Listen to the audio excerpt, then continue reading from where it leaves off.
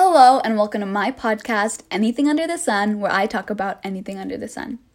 Today I'm going to be talking about my favorite books, and most of them will probably be YA fantasy novels. My top series has to be the Poppy War series by R.F. Kuang, which I haven't heard many people online talking about. The story follows Fang Runin, or Rin for short, who's a poor war orphan, and her fate changes after she takes the Keiju, which is an empire-wide test that determines which of the youth make it into military academies. So Rin gets into the most prestigious of these schools, which is not a spoiler because it happens in the beginning. She gets into Singard and trains with her much more experienced peers. The book follows her challenges with her peers only for the first half, but after the first half, it shifts to have more of a political aspect on the bigger scale. So the political tensions between countries lead to chaos and signal that a third Poppy War is near. That's basically all I can say without spoiling the other two books in the series, but The Dragon Republic and The Burning God will not disappoint you.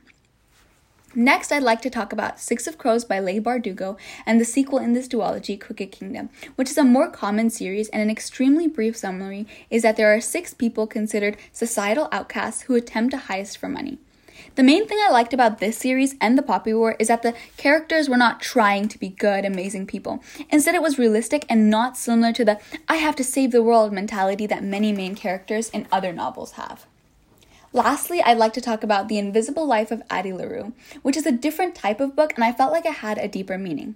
Basically, in 1714 France, a desperate young woman makes a deal to live forever, but everything comes with a cost, and along with this blessing, she is cursed. The curse is that everyone she meets will forget her. The author, V.E. Schwab, is an amazing author who wrote this beautifully. The writing, along with the storyline, made it an extremely enjoyable read. The characters were so relatable, yet the fantasy was still prevalent, and I'm very happy that I got this book.